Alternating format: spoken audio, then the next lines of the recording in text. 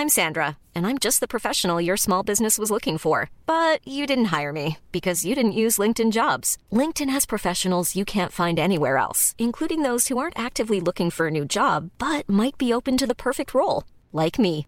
In a given month, over 70% of LinkedIn users don't visit other leading job sites. So if you're not looking on LinkedIn, you'll miss out on great candidates like Sandra. Start hiring professionals like a professional. Post your free job on linkedin.com/people today. Hey, I'm Ryan Reynolds. Recently, I asked Mint Mobile's legal team if big wireless companies are allowed to raise prices due to inflation. They said yes. And then when I asked if raising prices technically violates those onerous two-year contracts, they said, "What the f*** are you talking about, you insane Hollywood ass?" So to recap, we're cutting the price of Mint Unlimited from $30 a month to just $15 a month. Give it a try at mintmobile.com/switch. $45 up front for 3 months plus taxes and fees. Promo rate for new customers for limited time. Unlimited more than 40 gigabytes per month. Slows full terms at mintmobile.com. Hold up. What was that? Boring. No flavor. That was as bad as those leftovers you ate all week. Keke Palmer here, and it's time to say hello to something fresh and guilt-free. Hello Fresh. Jazz up dinner with pecan-crusted chicken or garlic butter shrimp scampi. Now that's music to my mouth. Hello Fresh. Let's get this dinner party started. Discover all the delicious possibilities at hellofresh.com.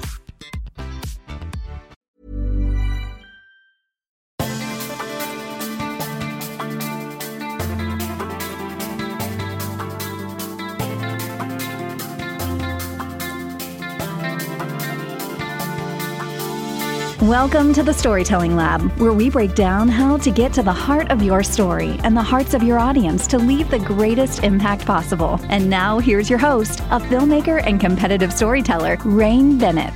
What's up, my beautiful people? Welcome to another episode of the Storytelling Lab, where we help you break down the art and science of storytelling.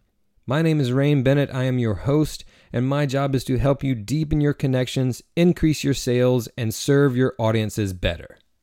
Every Monday morning, I send out a storytelling tip to my email subscribers, and I talk about how I have used it in my own storytelling for my clients and for myself, and I leave you with tangible advice on how you can apply it to your strategies. If this sounds like something that would interest you, go ahead and sign up for the newsletter at rainbennett.com/weekly storytelling tips. Again, that's rainbennett.com/weekly storytelling tips. This podcast is a 6 Second Stories production. 6 Second Stories is a video marketing agency that helps you tell heartfelt stories to maximize your impact in minimal time. Find out more about what we do at 6secondstories.com. So the hardest thing that I have heard from most businesses and brands when it comes to storytelling and brand storytelling, the thing they struggle with most is simply what story to tell and when. The thing is, you don't have to look that far. Every day, every lived experience you have is an opportunity to tell a story, and specifically, a lot of your personal stories are going to translate very well to the business world because the lessons learned will be universal and they will be applicable to the business setting. What's up, storytellers? Welcome back to the Storytelling Lab podcast. This is episode 119, and today my guest is Mark Carpenter, the author of, or the co-author of, Master Storytelling. And at master-storytelling.com, you can see all the free resources that he and his co-author, Daryl Harmon, have available for you. But this is the crux of the conversation that we have.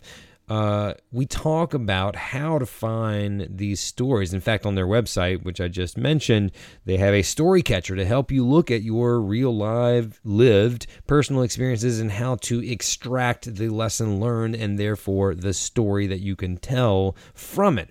So we talk all about, how to find these stories, what stories are the most impactful. Now, primarily, Mark works with people in sales and leadership and business. That is the realm that he works in. That is the realm most often, I would say, that we talk about here on the show.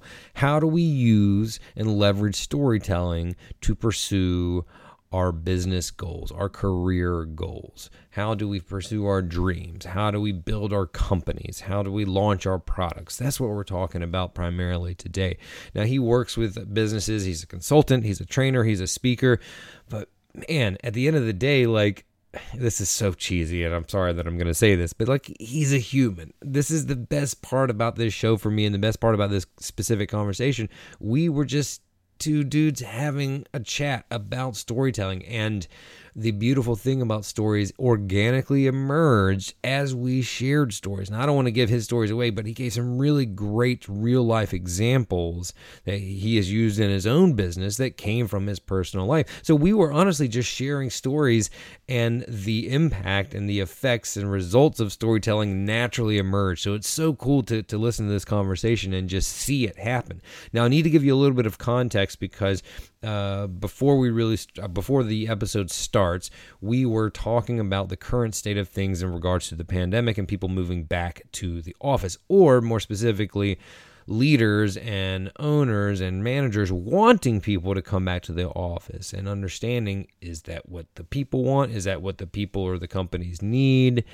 Because there's a little bit of conflict of interest as I see it, just listening to the conversations around the country.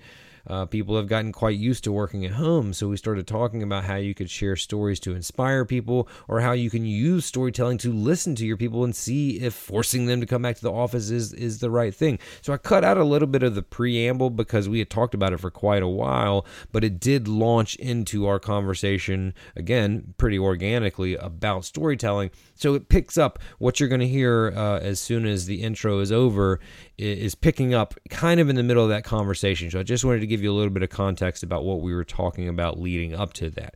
So here is my conversation with Mark Carpenter, and I hope that you love it.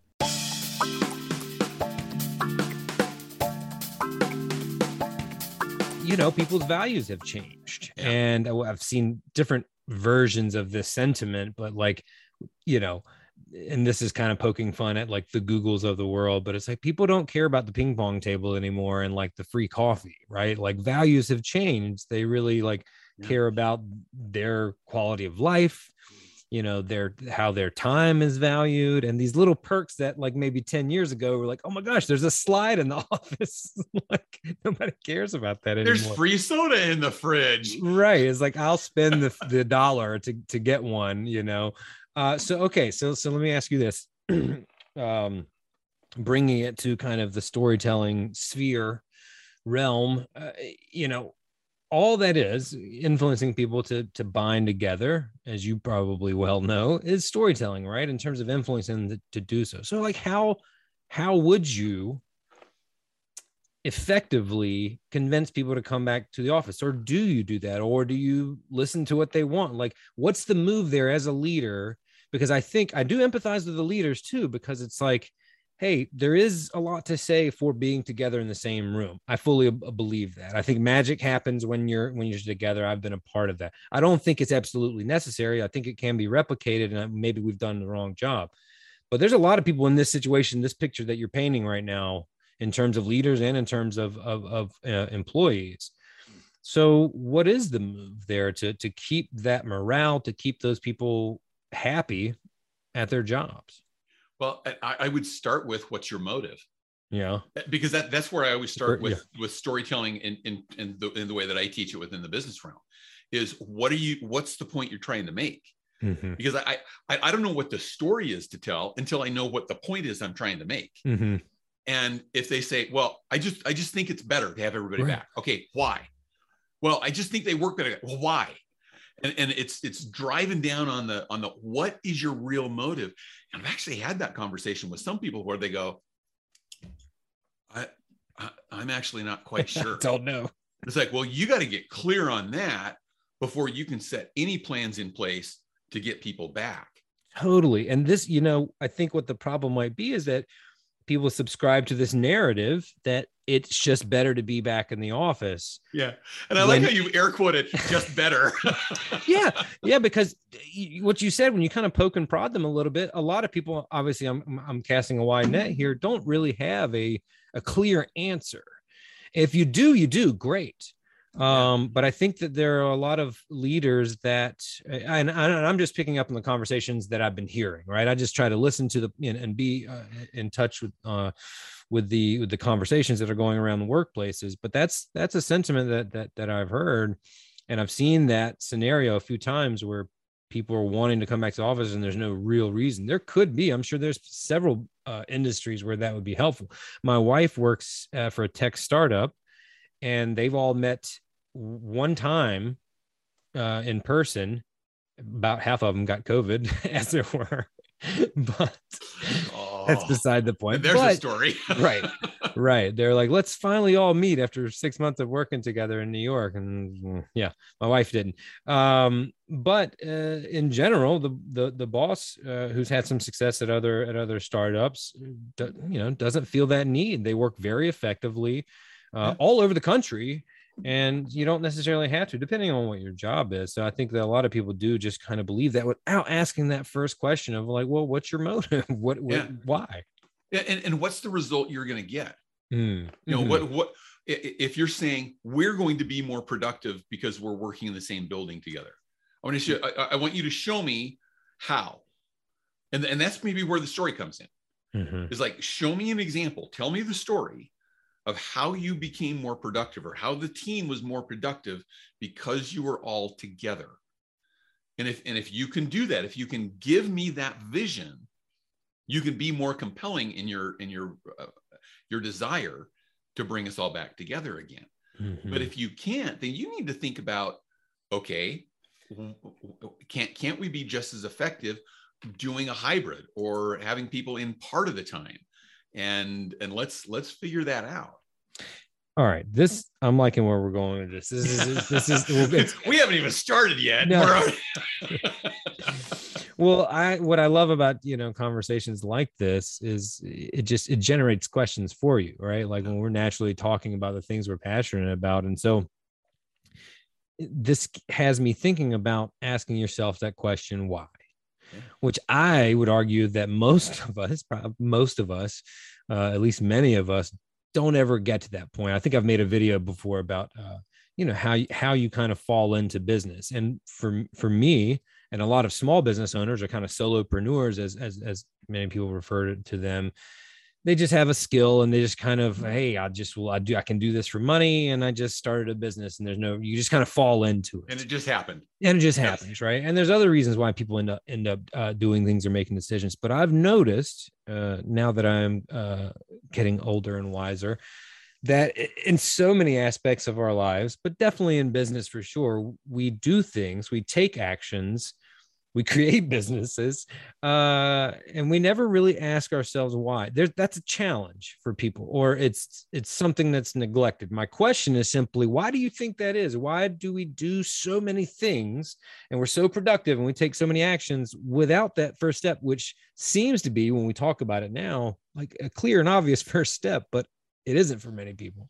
Yeah. Well, I think there's two things.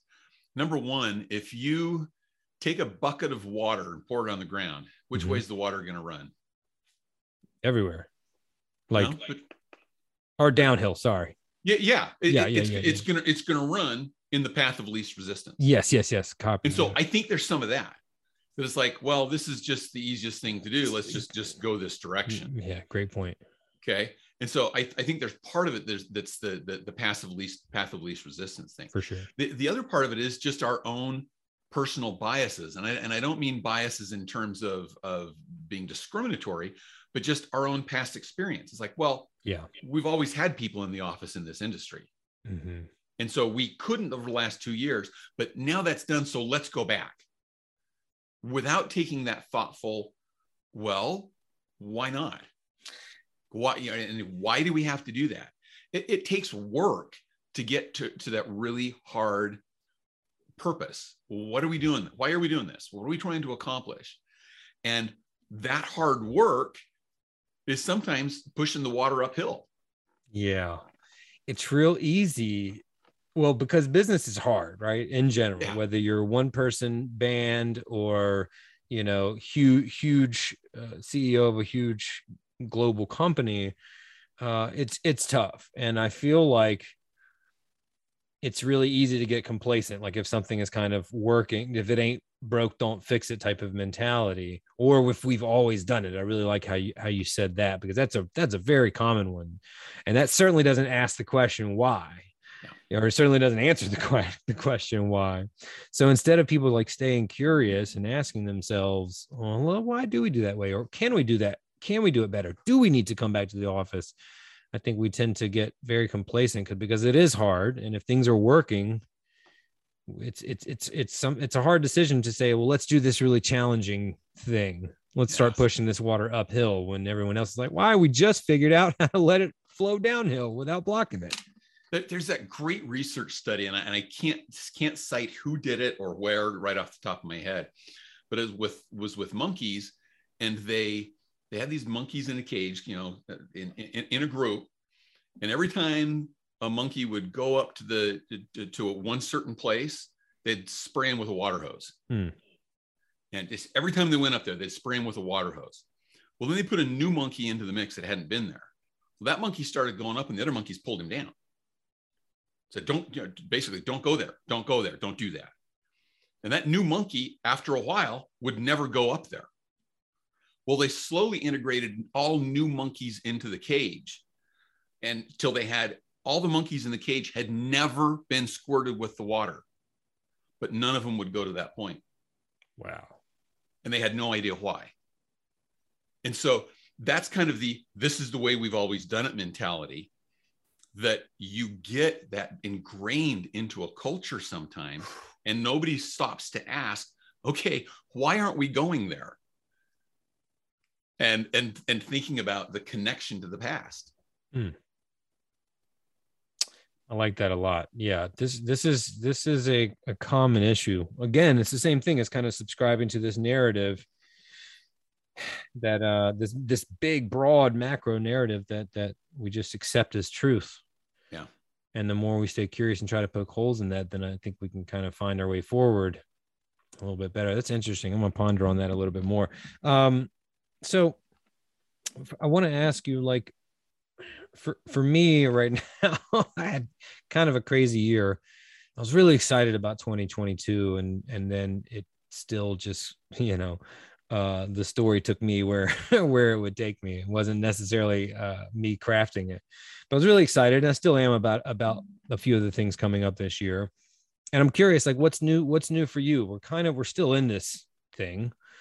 And many of us have had to make pivots, but are there things that you're working on right now that you're really excited about? Like when you're looking forward into the near future, like the next year or so? Yeah. And part of it is narrowing my focus. I think you and I both agree that storytelling can be used everywhere. For sure. Storytelling, people say, well, where can you use stories? Or I ask people, where could you use stories? And they're like, well, everywhere is the common answer. And I always have to get them to narrow that down. Well, I'm realizing that approach is hard to sell for the everywhere approach. So I'm looking at segmenting. Okay, what does storytelling look like in sales? What does storytelling look like in facilitation? What does storytelling look like in leadership? And getting more specific into those areas where you can use storytelling, and being headed back to our other conversation, more purposeful and deliberate about our intent in telling stories. Do you find that you are leaning towards one of those verticals, or are you just trying to be specific with your content in driving it to a character, if you will, like storytelling for leadership and all these other things? Or you're like, I'm kind of like, I've done a lot. This is just a kind of random tangent, but like I've done a lot for realtors, for example. I'm not necessarily saying I want to be the storytelling for realtors guy. Right. But that could be an avenue. Or I could create stuff for them, create stuff for, nonprofits, et cetera, et cetera. Yeah. Because similar to what you're talking about, we have found a lot of people in sales that we've worked with. Okay. So storytelling and sales is a very clear, easy vertical for me.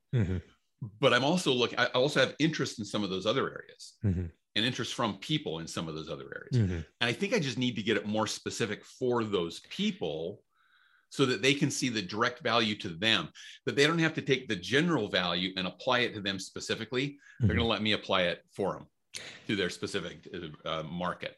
This is all like relating to and empathizing with characters is what it sounds like to me, right? Like, absolutely. Because I've noticed that as well. Is like, you might even give the same content, but if you just say like, here's how to, increase your sales as a realtor. And it's really the same thing as if I were to say, like, cars, the same type of skills. People resonate. In reality, the content's probably going to be about 5 to 10% different. Right. For each of those verticals. Right. But I think that's going to be the best way to do it. Yeah, because I feel like, people need to see themselves, right? Yeah. Yeah. They need to see the connection to them, just as with the good story. The people, if they can't relate to the characters, they're not going to relate to the story very well. So let's go back then. How did you get here really is the question. I'm curious, like before the book, was this a part of your business, or was this something that like, a light bulb or an epiphany that happened along the way? A little bit of both. Okay. And I'll, without telling you my entire life story, I'll give you where that came from.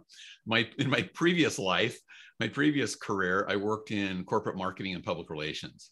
Okay. And yeah, we use story in that a lot. It was, interpret the company, tell the story of the company or the product to its various different publics.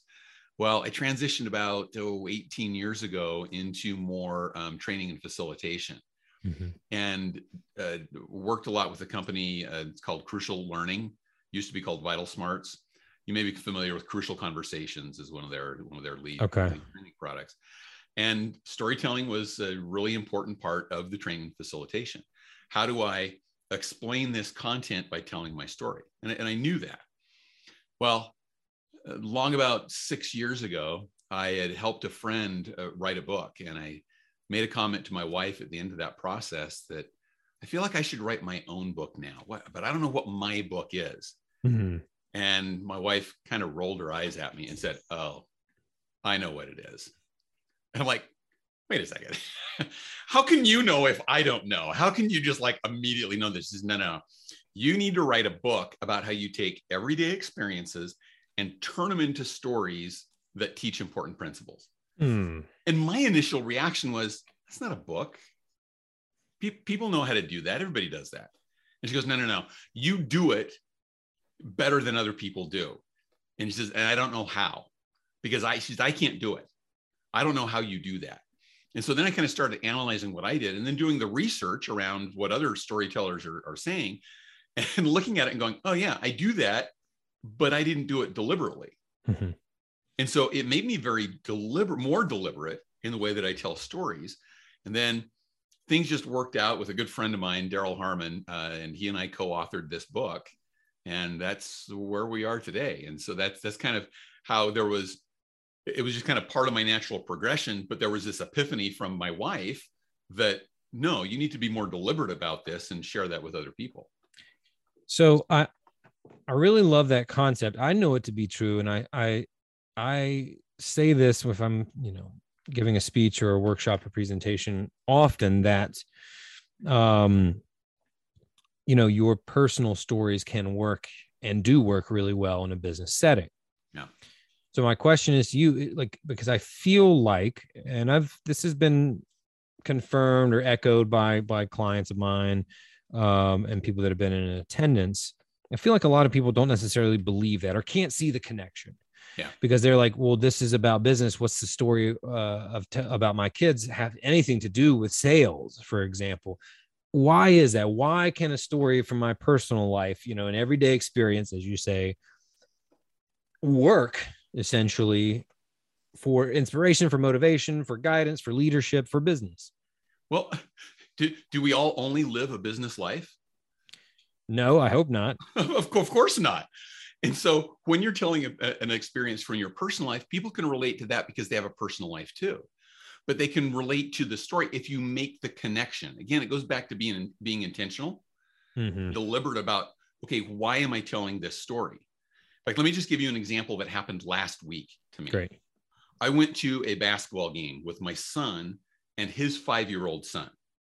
Okay, so my 5-year-old grandson, it was the 5-year-old's birthday, actually.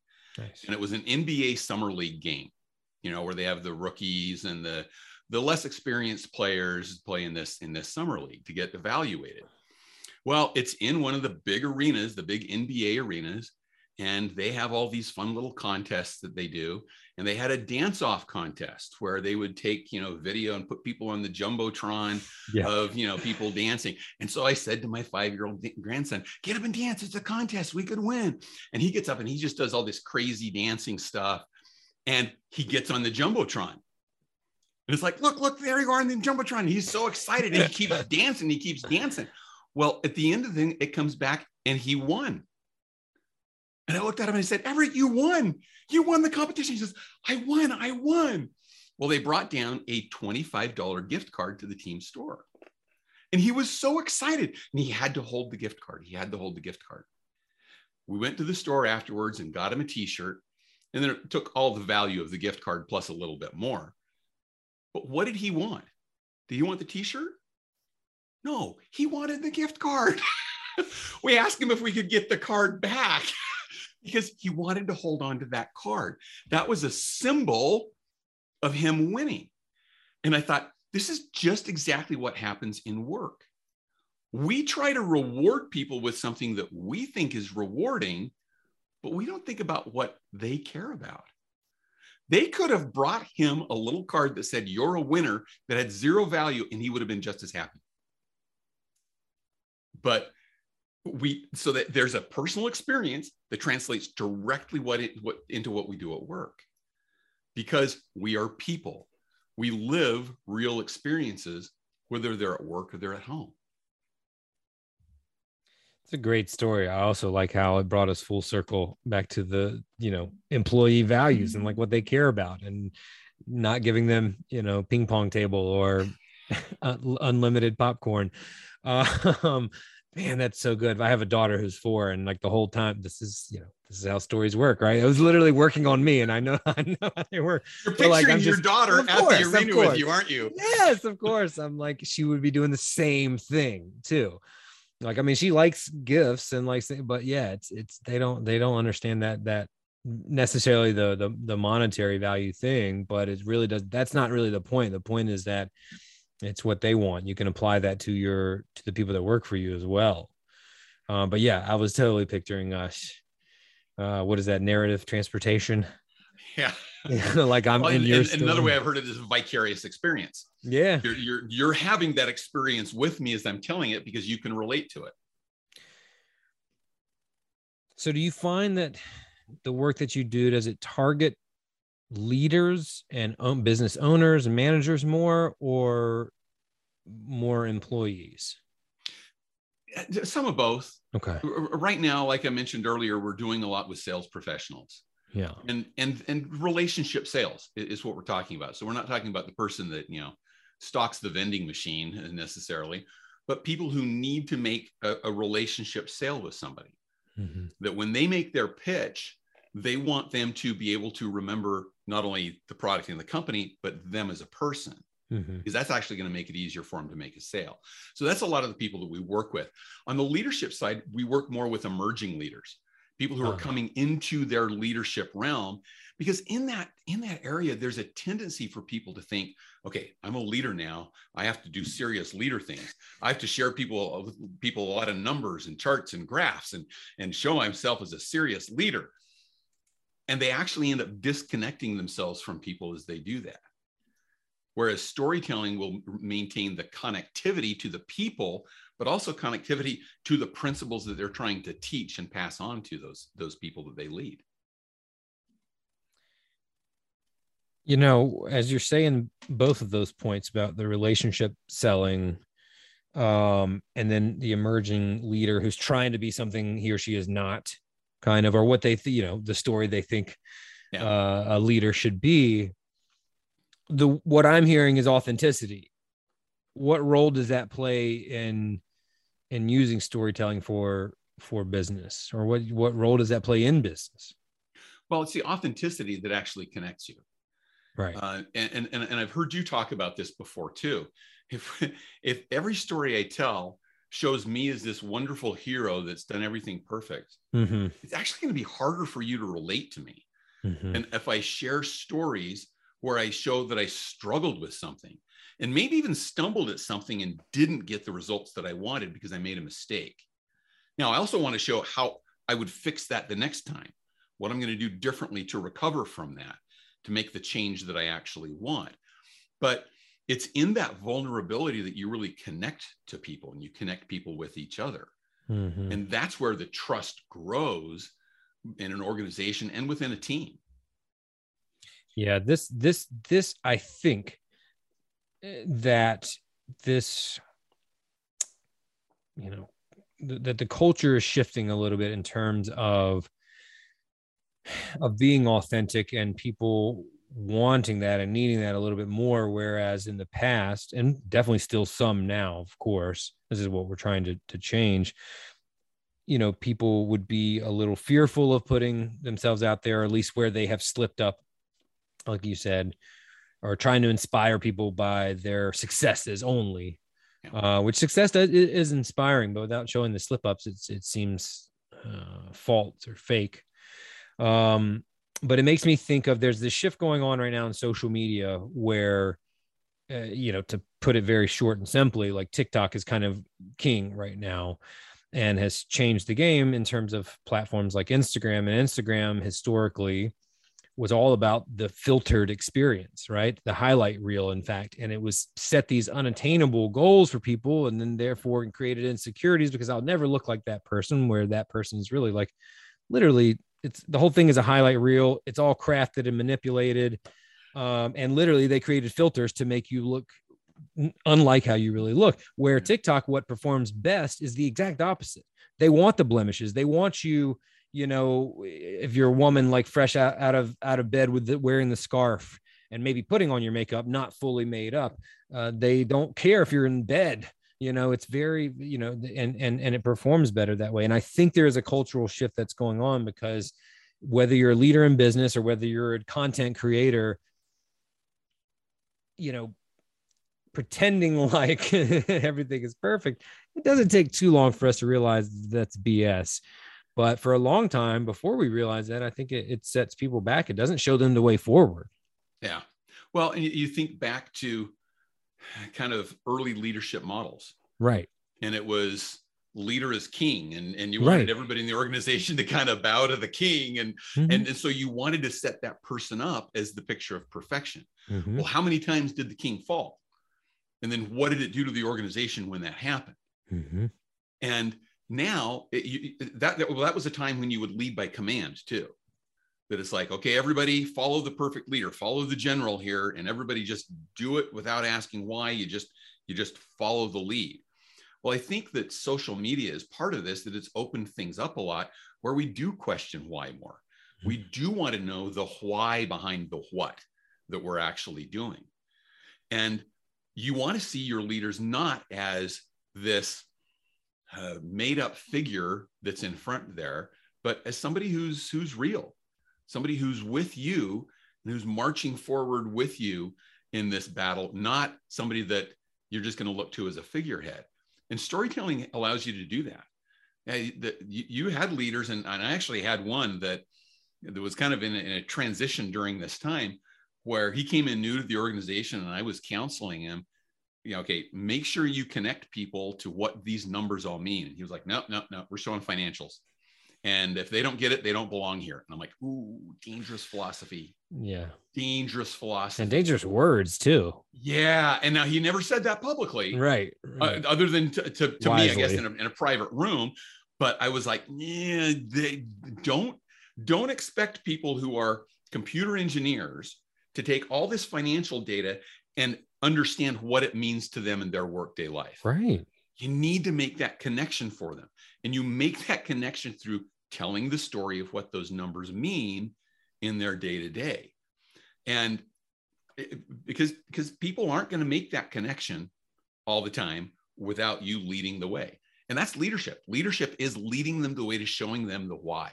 And that's going to drive people's motivation up. What do you say to the client? You're working with someone, this made me, the picture you were painting about that particular person made me think of this. What do you say to the client who's like some version of, well, either disagreeing with, your statement, or this is when I hear, like, I'm not creative, or I'm not a storyteller, if they were to put, that word to it, but just like, it's not really my thing. Like, what do you say to that person? Usually I ask them, what are your hobbies? And I know that's a weird response to that. Oh, that's interesting. Tell me more. Yeah, I'm totally interested. But I'll say, what are your hobbies? And they say, oh, I love water skiing. And I'll say, okay, what happened the first time you tried to water ski? Oh yeah, I did a face plant. The ski kicked up and hit me in the head. You know, whatever happened like that. It's the same thing. It's a skill. Like any other skill, it takes practice. You probably had somebody teach you how to water ski and give you some tips and then give you a chance to practice it. And then as you got better and better at it, you felt more comfortable with it and it became natural to you as it is now. Storytelling is like your beginning step in whatever that hobby was that you do, that it was a little unnatural at first, but you've got to do it to feel the joy of it and to see the results of it. And then it starts becoming natural and you love it. You know, this is really interesting. Sorry, I'm taking notes about the hobby thing. This is a great way to pull out that information or explain that to them. And also to kind of piggyback onto that. And I'm just trying to think of like what hobbies out there aren't creative. Because when you asked the question, I started running through my mind what the answers might be. You said water skiing. I went to woodworking. It's not mine, but I just know a lot of people that do that. But like, then I started thinking about like, I'm looking at my keyboard. That could be a hobby for somebody. Like, are there hobbies that aren't creative in nature? Because if you're water skiing, like you have to be creative, right? Once you figure out how to stand and ride, and then it's all about like, ooh, am I like a big jumper? Am I smooth and rhythmic? You know, same with woodworking. Am I going to build just tables and, you know, and sell them at the flea market? Or am I going to create these intricate, like, you know, pieces like art pieces or whatever? And I'm really going to continue to try to ask myself that, because I feel like they're all creative is what my stance is now. I can't think of a hobby at this point that wouldn't be. So this is a really good question to open that door. It's like, you're already creative. You just, because you think woodworking is like, you know, not, it is, of course it is. And then you have to learn all the nuances to that skill. So to your point about the skill, like, absolutely, you sucked the first time you tried to, you know, carve something out of wood, and then you got better because there was a passion for it and you took the steps to learn it. But also I would add on to that, you have to be really creative along the way. Yeah. Well, the other great thing about the way that we present storytelling, because it's take your real life experiences and turn them into stories, is you don't have to be super creative just to live your life. Right. Great, you know, point. Just look for anything that you had an emotional reaction to. I'll go back to my grandson at the basketball game. That was just so funny to me to see his reaction around that. But also go to things that maybe frustrate you, you know, or a time that something shocked you. Anything you have an emotional reaction to, there is probably a lesson learned in that experience. So you just got to start looking for and making the connection between the experience you had that created the emotional reaction and what's the lesson that you learned from that. The other thing is you can turn it the other way and say, I need something to teach this particular principle. Let's say I need to teach a principle about dedication. I've got people who are clocking in at 9 o'clock and clocking out at 5 and taking their full hour for lunch. And I just don't know that they're giving us their all during that time. I need a story to illustrate the power of full dedication and maybe going a little bit above and beyond. If you go through about a 2-week period and look for examples of that, I almost guarantee you to find it because you're attuned to it. You're looking for it. You may be even asking other people about it. A good friend of mine, we cite this example in the book. He was trying to come up with an illustration of, I think the principle he was looking for was when you make a decision that goes wrong. In other words, a well-intended decision, a well-intended effort that goes wrong. Mm-hmm. And he was looking for examples. And he just started talking to his wife about it over dinner. And she goes, oh, I got an example. And she goes, oh, tell me what it is.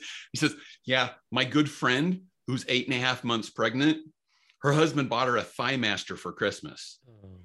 Well-intended because she likes to be in shape. But when you're 8.5 months pregnant, that's not the gift that you give to your loved one. No. Okay. And so you just ask around, look around. Those examples will come again if you're clear and focused on what's my purpose in telling this story. What principle do I need to teach? I'm also seeing a common thread here with the wives, with the little with the light bulbs going off, and also empathizing with that because my wife helps me out a lot too with those little moments. Lesson to be learned there. Okay, so do you take these people? Do you get like? I love the point you just made about you don't have to be creative to look into your life experiences, right? This is a really good barrier breaker, I believe. Because people do have that thing that stops them. It's like, I'm not that creative. This is the antidote, right? Like, yeah, you don't have to be. Just think about when you were frustrated. That's an example you gave. So, but there are still things that need to be done technically in terms of crafting the story at that point. So do you take people on that part of the journey? And if so, like, what is your model or what is your step for someone's like, okay, I have a good story. My grandson was on the Jumbotron, et cetera, and actually make them better of a storyteller when it comes to, like, you told that story very succinctly. It was entertaining. It was engaging. I was thinking of my family. Like, are there tips or structures or formulas that you take them through at that point so that they actually like perfect that skill or get better at that skill rather of storytelling? Yeah. And I try to keep it really simple. Yeah. If you tell somebody, you got to go through all 17 stages of the narrative arc, you're going to lose them. And those people that you're talking about that are saying, oh, I'm just not creative. This isn't a skill that's natural for me. They're going to check out. They're gone. Yeah. And so I just take them through those main 3 chunks. You have an introduction where you set the stage. You introduce who the characters are and how they're relatable to the people that are listening to you and what goal they're trying to accomplish. Mm-hmm. And then you come into the conflict. What's potentially getting in the way of that goal? And sometimes people think, well, it has to be this huge, massive goal and this huge, massive conflict. No, it can be very, very simple things as well. Mm-hmm. And then the third step we refer to as the change. Then what happens? What do you do to either overcome that challenge? Yes. Or what did you not do that made that challenge insurmountable that you could do differently next time? And so to give a quick example of that, I often tell this story about how the point of this story is how we frustrate ourselves more than anybody else frustrates us. I was driving to the airport on a Sunday afternoon, trying to go out to a client event, easy traffic day, Sunday afternoon. I realized, I'm going a little fast. I better slow it down. I was going with the flow of traffic, but a little fast. And about 3 miles after I had that thought, I look in my rearview mirror, highway patrolman right behind me. No lights on, but he's in the lane behind me. What's the first thing that pops into my head? He's going to pull me over. Yeah. He's going to make me late for my flight, or he's going to make it so I have to rush at the airport. This was going to be such a good day. And then I thought, well, maybe he's not after me. And so I pulled over a lane to the right because I was going to have to exit pretty soon anyway. What does the highway patrolman do? Moves over into the lane behind me. So what does this do to the narrative that's going on into my head? And I'm getting more and more bugged. And I'm thinking through, there are other people going faster than me. How could he pull me over? I don't deserve this. And I'm thinking all my argument that I'm going to make. And I pull over to my exit only lane and think, well, maybe he's going to go out. No, he pulls over to the exit only lane with me. He follows me off that exit only lane. One of those lanes goes to the airport. Another goes off onto another freeway. And I'm building up this story and going, okay, fine, just pull me over already. And he goes off onto the other freeway. He wasn't even following me. Now, who was impacted by all that stuff going on inside of my head? Only me. I didn't have any impact on the highway patrolman behind me. All I did was work myself up. And if I had just thought, I'm fine, I would have just saved myself a little bit of emotional grief. Now, that wasn't a huge conflict. It wasn't a huge barrier to overcome, but it teaches that important lesson of the narrative that we got in our head has more impact on our emotional state and our outcomes than it does on what anybody else does. Absolutely. I understood every bit of that. It's like well, therapy. Again, that's a situation we can all relate to, right? Yeah. 100%. We've all been in that situation. If you drive a car, you've been in that situation where the policeman shows up behind you and the first instinct is, oh no, what's going to happen? So, and we do it all the time in our regular lives too. The boss walks in and says, hey, can I talk to you for a minute? And our immediate reaction is, oh no. What do they want? They want to give me extra work. Did they not like something I did? Bro, and all that does is make it harder for us to listen to the boss. Oh man. I feel slightly attacked. Or very seen. I feel very seen. That's a better way to flip their narrative, right? This is how I feel whenever my wife is like, Rain. What I do? What? One word, just your name. There's right? a certain way, but there's a tone, right? There's a certain way that it's said. And I'm like, oh no, I forgot to do something. Okay, I have a question.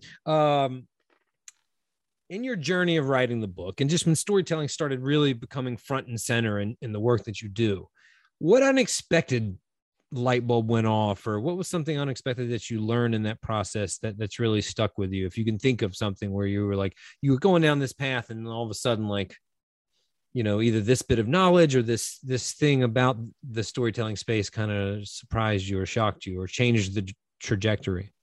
I think the thing that really struck me was all the brain science behind it. Big time. I love that because it made sense to me, kind of the process, the structure of story. It made sense to me that it connects us as people. Mm-hmm. But then I found out there's all this really good brain science that shows there's a biological reason that this is happening, that this actually works.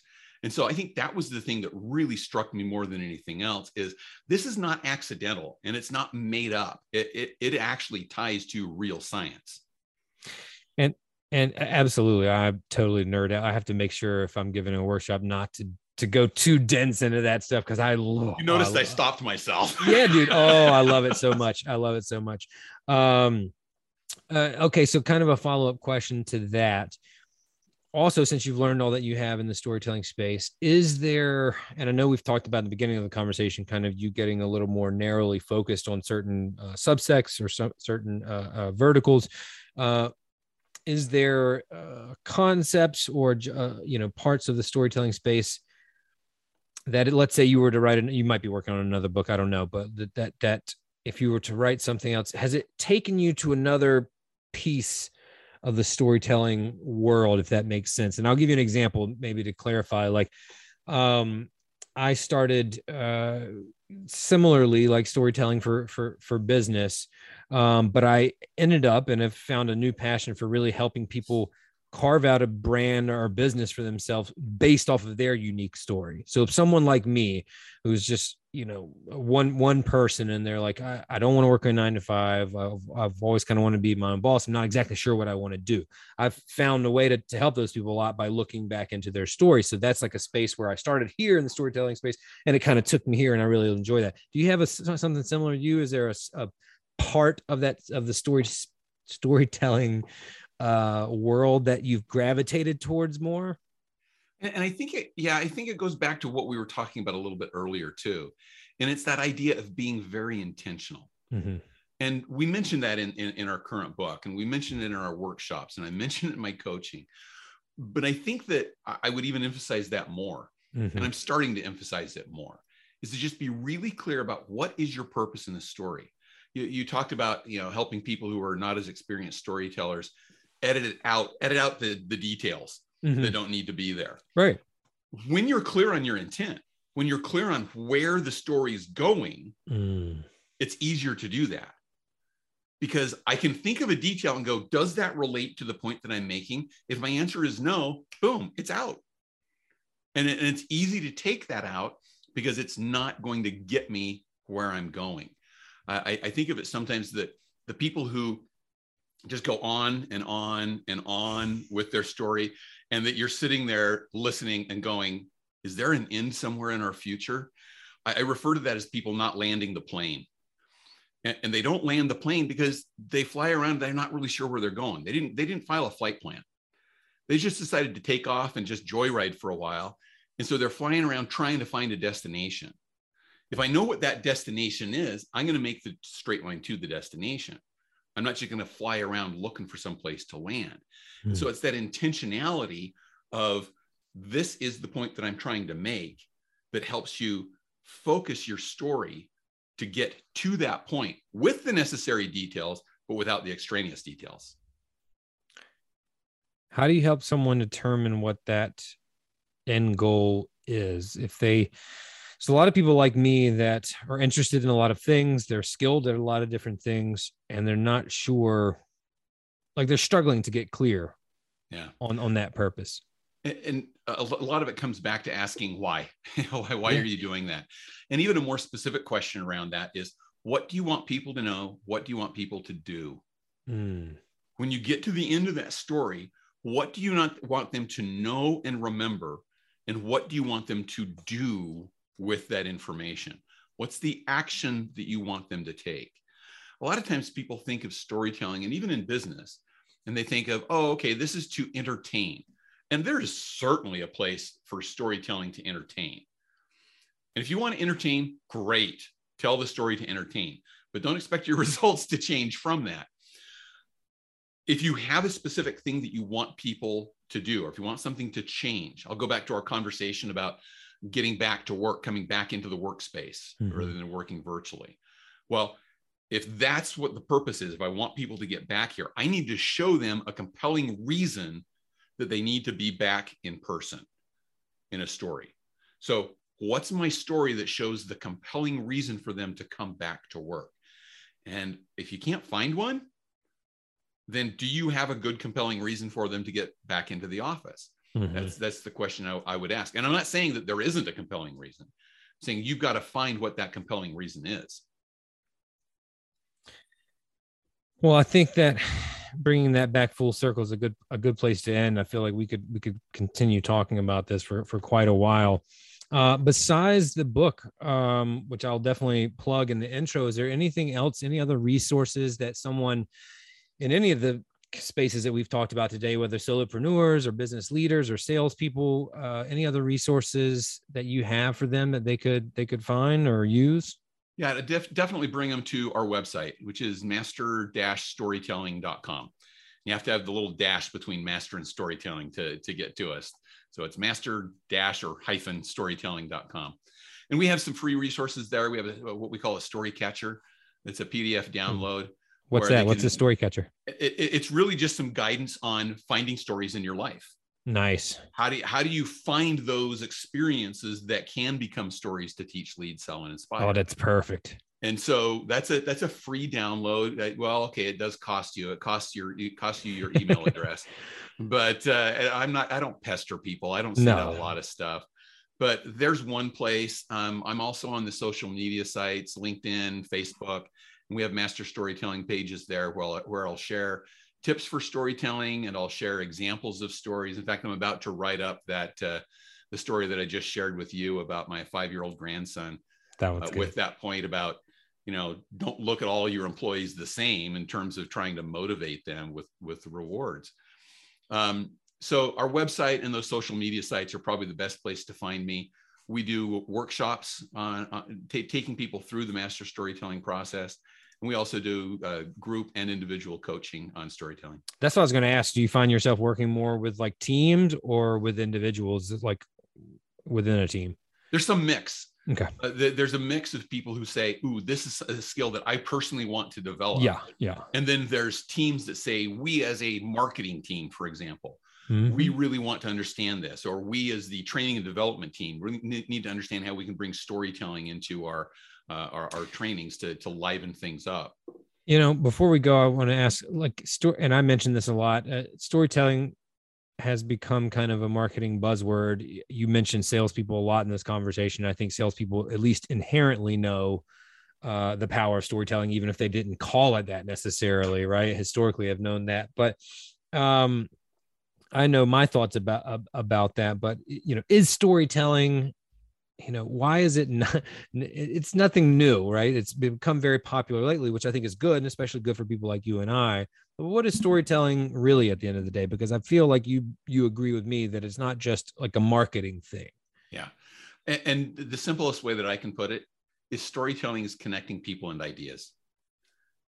Because storytelling does connect people. That goes back to some of the brain science. This is what we've been doing for centuries, is how we connect as people. For sure. But it's also connecting intentionally about the ideas that we want to share with each other. It's a great way. This is the subtitle of our book, How to Teach, Lead, and Inspire. And storytelling is one of the most effective ways to do that. And I think people are getting to that point where they're saying, gee, the data charts and graphs aren't teaching, leading, and inspiring. They may be informing, but they're not getting those other things that we need. And so people are looking for a way to do that. And in today's business environment, of staying connected to their people, not just their customers, but internally to their people as well. And so storytelling is connecting people and ideas. Love it, man. Perfectly stated. Mark, I appreciate your time, my friend. It was great chatting with you. I did send you a LinkedIn connection request, so you better accept it. Oh, I will totally accept it. Probably within seconds of when we're done here. All right, buddy. I appreciate it, man. Nice chatting with you. This has been great. Thanks so much. See you, man. My name is Rain Bennett. Thanks for listening. If you enjoyed that episode, do us a favor and subscribe to the podcast. If you're already a subscriber and you're enjoying the show, give us a review and let us know the value that you've gotten from it. We love to hear from our listeners and learn about the benefits that they're getting from the show. That's what fuels us, and that's what fuels the show. And if you've already subscribed and you've already reviewed it and you think there's someone else that would benefit from listening to this show, please share it with them. The more we grow, the more we can help you grow, and that's what we're here to do. Join us next time on the Storytelling Lab.